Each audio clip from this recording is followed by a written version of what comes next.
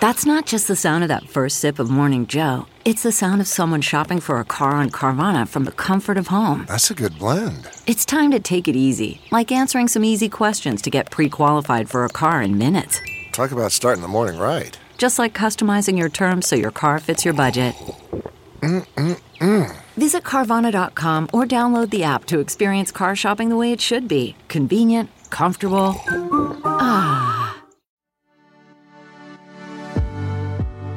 My favorite thing about working in healthcare is the people. This industry brings together brilliant, highly motivated individuals who are driven by the opportunity to make a difference.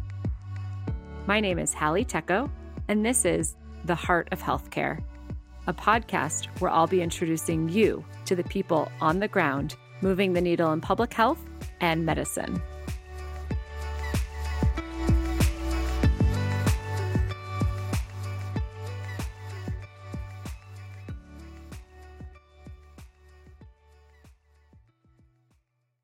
"2021 could be on pace to be America's deadliest year of gun violence in the last 2 decades. The events of the past 2 weeks, 10 people killed in Boulder, Colorado.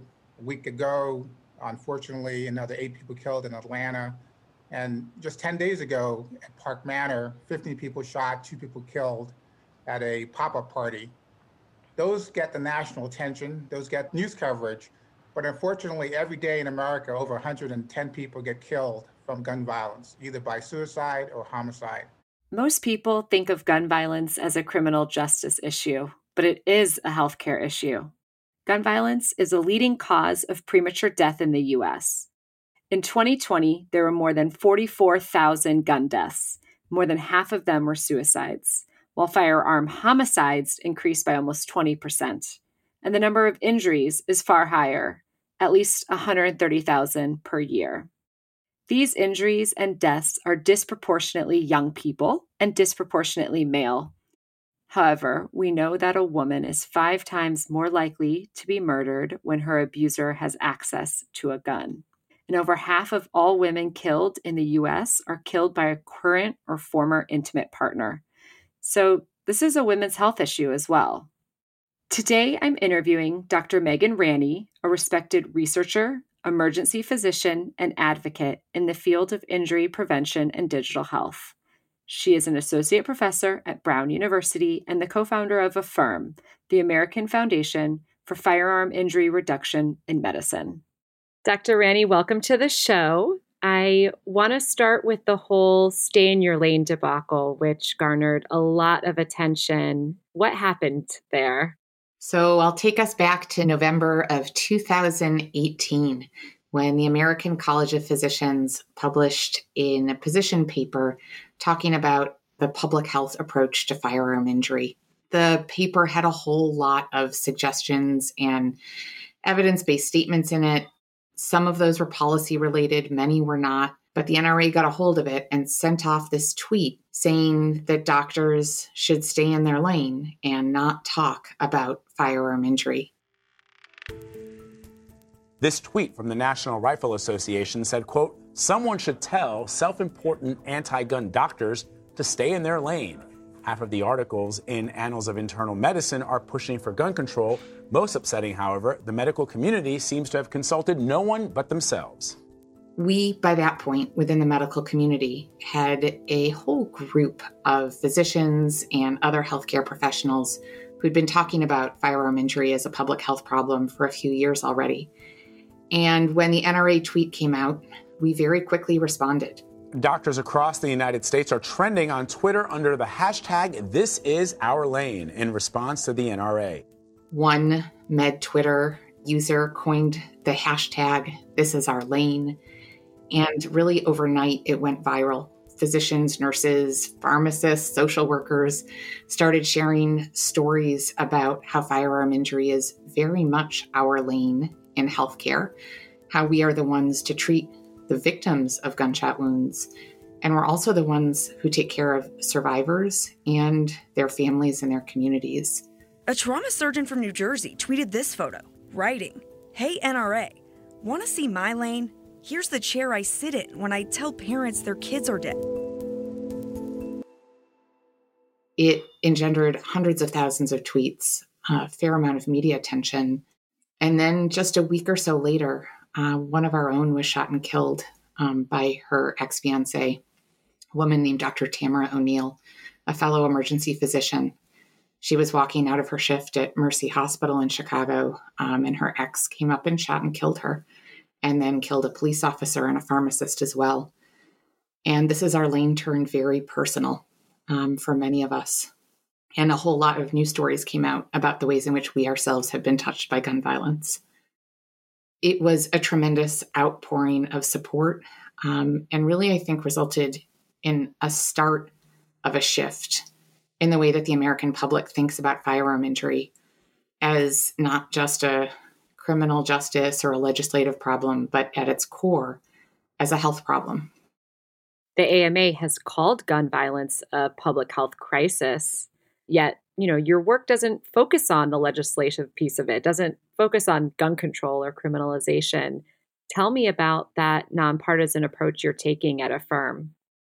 So AFIRM, or the American Foundation for Firearm Injury Reduction in Medicine, is a nonprofit that I and another physician co-founded almost 4 years ago now to try to take this nonpartisan public health approach to firearm injury. At that point, there was virtually no federal funding for firearm injury prevention research.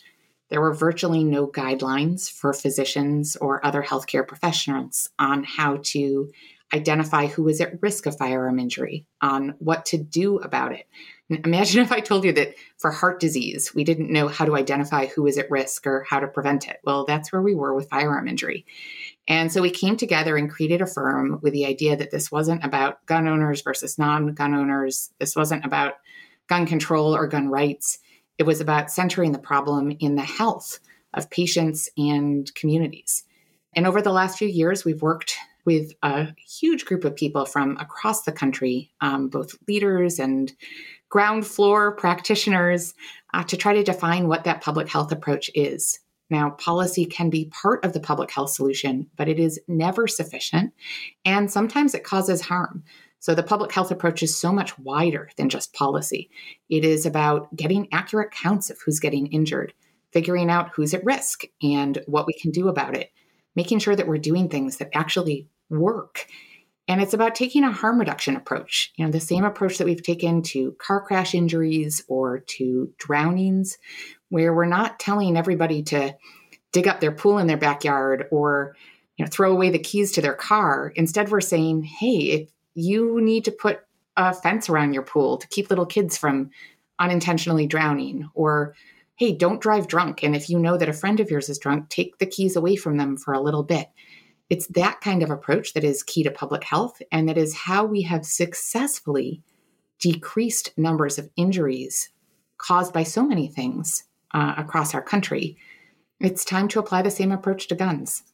So using that public health framework to look at firearm injuries, what are the social risk and protective factors for gun violence and death? Hallie, it's a great question. And I will start by saying we are so limited in what we know.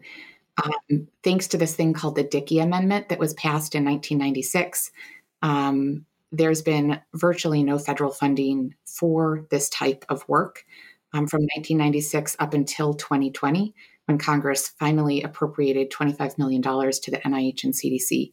So I'll start with that caveat. Which isn't a lot, it's not a lot in the world of research. No, that's exactly right. To me or you, $25 million sounds like a lot.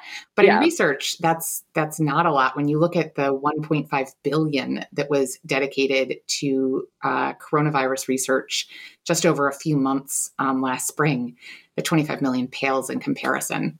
Yeah, compared to the lives taken, certainly. That's exactly it. If you compare it to other diseases or injuries that kill similar numbers of people, we're getting virtually nothing. But so that said, what we do know about risk factors, we know that things like substance use, a history of domestic violence, heavy drinking, being an adolescent, those are all things that put people at higher risk.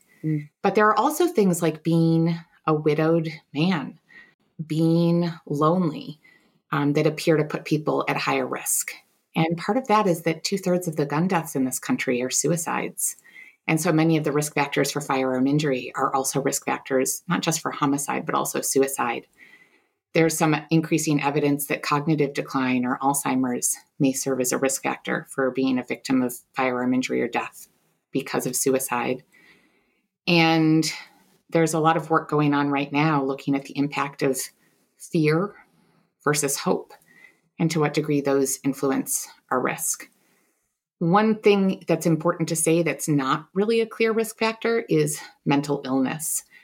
Sure, being depressed or suicidal is obviously a risk factor for hurting yourself with a gun.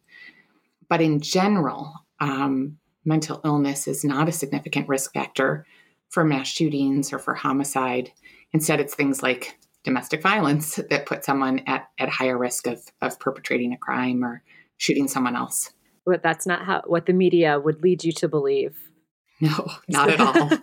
For gun violence due to domestic abuse, we know that a woman has a 5 times greater chance of being murdered when her abuser has access to a gun. We know the boyfriend loophole kind of makes it more difficult to keep guns away from people who might be violent. What do you think about policies to better protect women from homicide by gun from an intimate partner? Yeah, so this is a place that policy can make a huge difference, is in this area of domestic violence. But I'm going to make the point that we don't need just the policies or the legislation. We also need enforcement, and we also need culture change and destigmatization of the issue. So there are states, including my own, where that boyfriend loophole has been closed. But nonetheless, judges don't mandate that folks that are convicted of domestic violence lose access to firearms. There are also places where offenders can go and purchase firearms outside of the regular system, and so they can avoid those background checks that might flag them as having an exclusionary criterion. And then, of course, there's the fear that folks that are victims of domestic violence live under.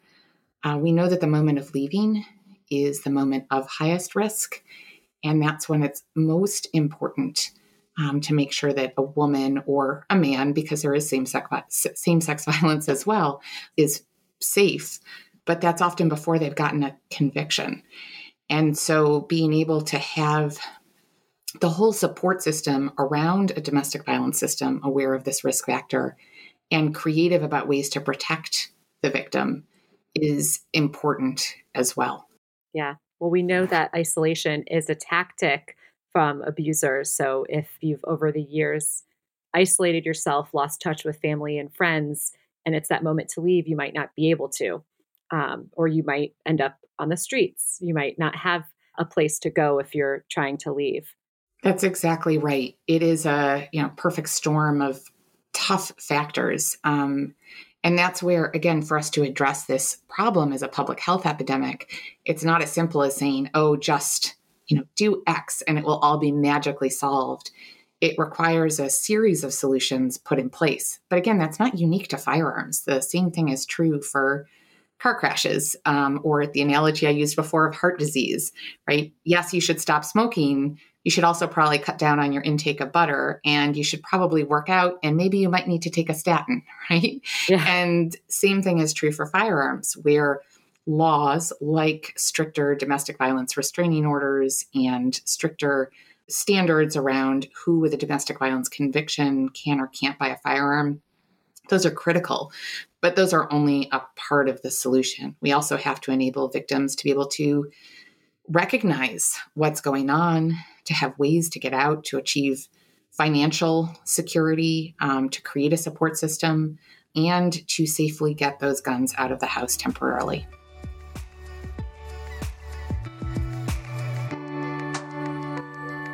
We'll be right back after the break.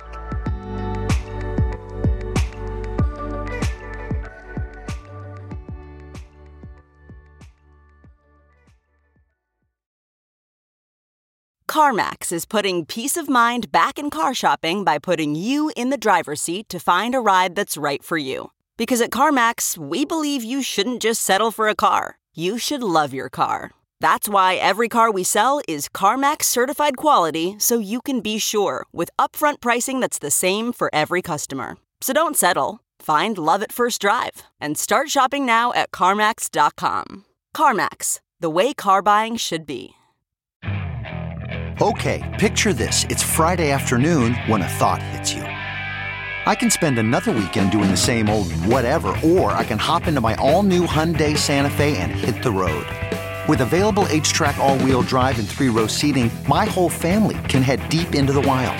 Conquer the weekend in the all-new Hyundai Santa Fe. Visit HyundaiUSA.com or call 562-314-4603 for more details.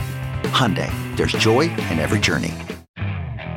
Okay, picture this. It's Friday afternoon when a thought hits you. I can spend another weekend doing the same old whatever, or I can hop into my all-new Hyundai Santa Fe and hit the road. With available H-Track all-wheel drive and 3-row seating, my whole family can head deep into the wild. Conquer the weekend in the all-new Hyundai Santa Fe.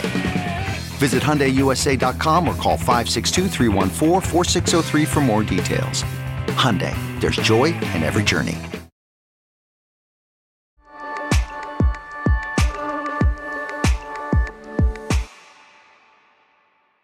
Patrick Healing and April Quinn both live in Culpeper County.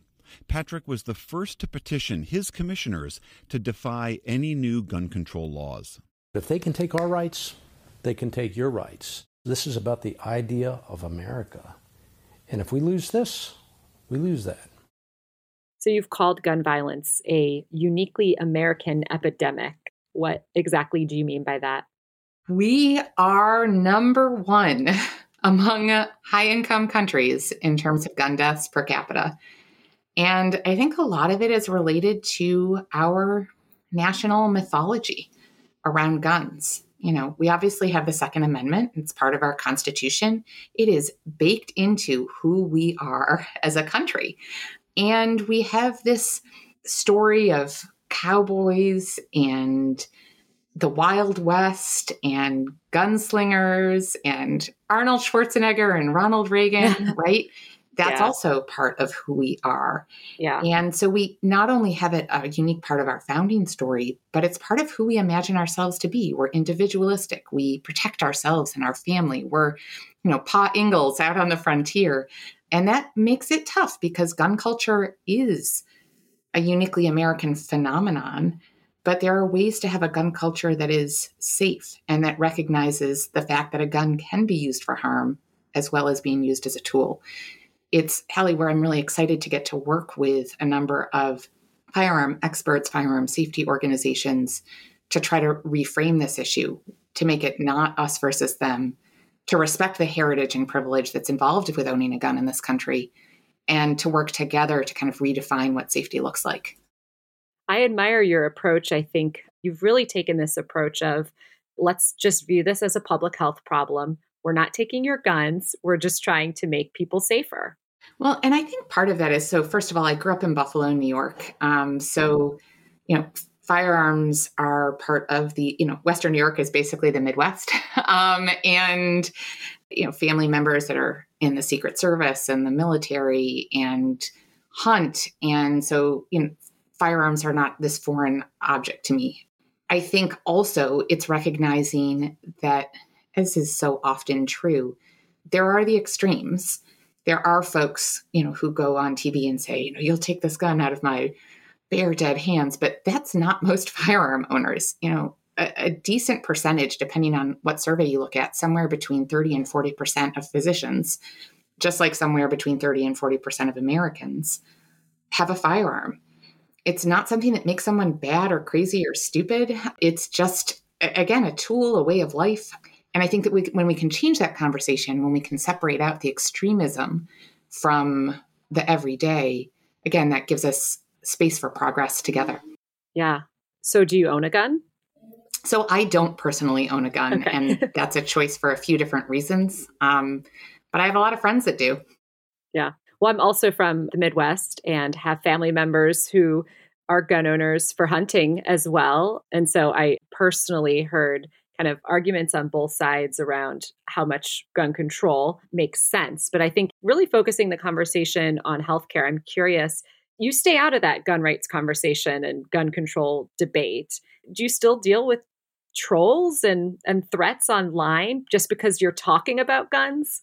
Yeah, I do. But it's funny. I've actually gotten more trolls around COVID and masking than I have around firearms. Wow. I know, right? It's I sometimes joke that I cut my teeth on the firearm injury debate, and it helped prepare me for what I was stepping into with COVID.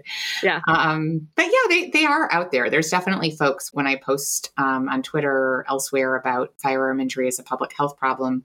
Again, people make these assumptions that when I'm talking about firearm injury as public health, that I somehow mean I'm going to ban guns. And I think part of the challenge is things like this podcast, taking the space and time to deepen the conversation a little. Yeah. You know, create a little bit of nuance and to share real stories.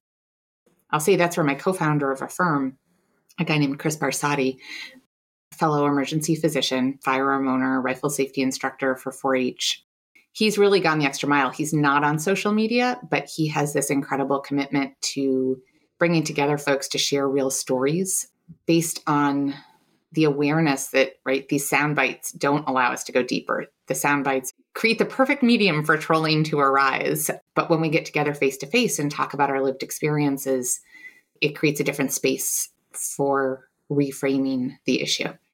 Well, I know, it's hard to be in the spotlight, period, even harder as a woman on Twitter and sharing thoughts that can be misinterpreted or just having people disagree.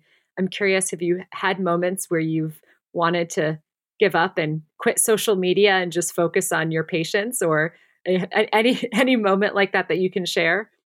Yeah, I certainly have had moments where my husband wished that I would give up on social media as I, am fuming over something over the dinner table. But in general, I love social media and the ability that it creates for us to engage with folks who we might not otherwise get to interact with.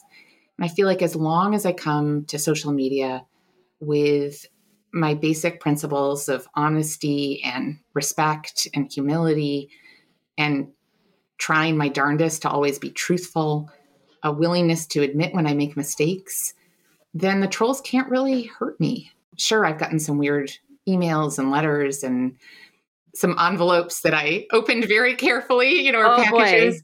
Boy. But wow. That's scary though. That's to your home or to your workplace? Both. Yeah. Yeah. I guess I feel like, Hallie, if we're not there, then the extremists, the folks on the fringes have won. So it's worth it. Yeah. So what's next for you and Affirm in 2021 and beyond? Well, we have some really exciting stuff going on at Affirm. We've done a series of Reframe events, those community-based storytelling events that Chris Barsati started. And we're working with the American Board of Internal Medicine that has a Building Trust initiative to kind of formalize the playbook for those events so that we can do them more easily across the country. Affirm is also working with me at Brown in doing some work funded by the CDC to work with 4-H to launch firearm injury prevention work with 4-H clubs across the country. And there's a few more things coming too that I actually can't talk about quite yet, but check back with me in a few weeks and we'll be able to share hopefully some more exciting news. But really the big thing is about keeping on going with trying to spread this message that it's a health problem, that we can all work together. Spaces like this are spaces that really help to make a difference. I found the video on the Affirm homepage really valuable. You did a good job narrating it, kind of walking through the issue. Thank you. That means a lot. So everybody listening, you can go to, is it affirm.org? Affirm, AFFIRM, research.org. And what are the best way for people to support your work?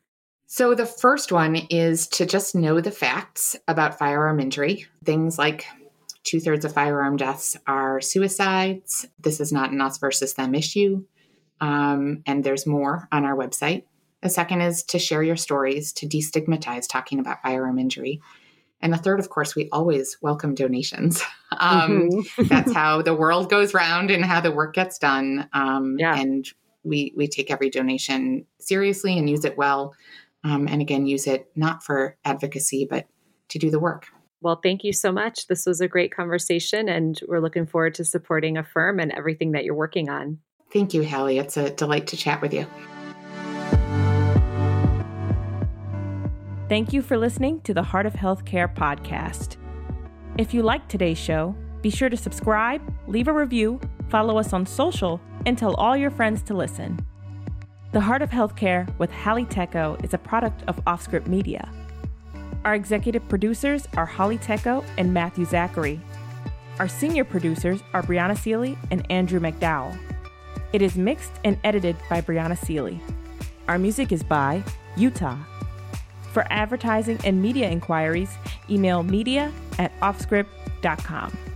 Hit us up at contact@offscript.com to share comments, feedback, and make recommendations. For more information, visit offscript.com. That's offscript, no T.com.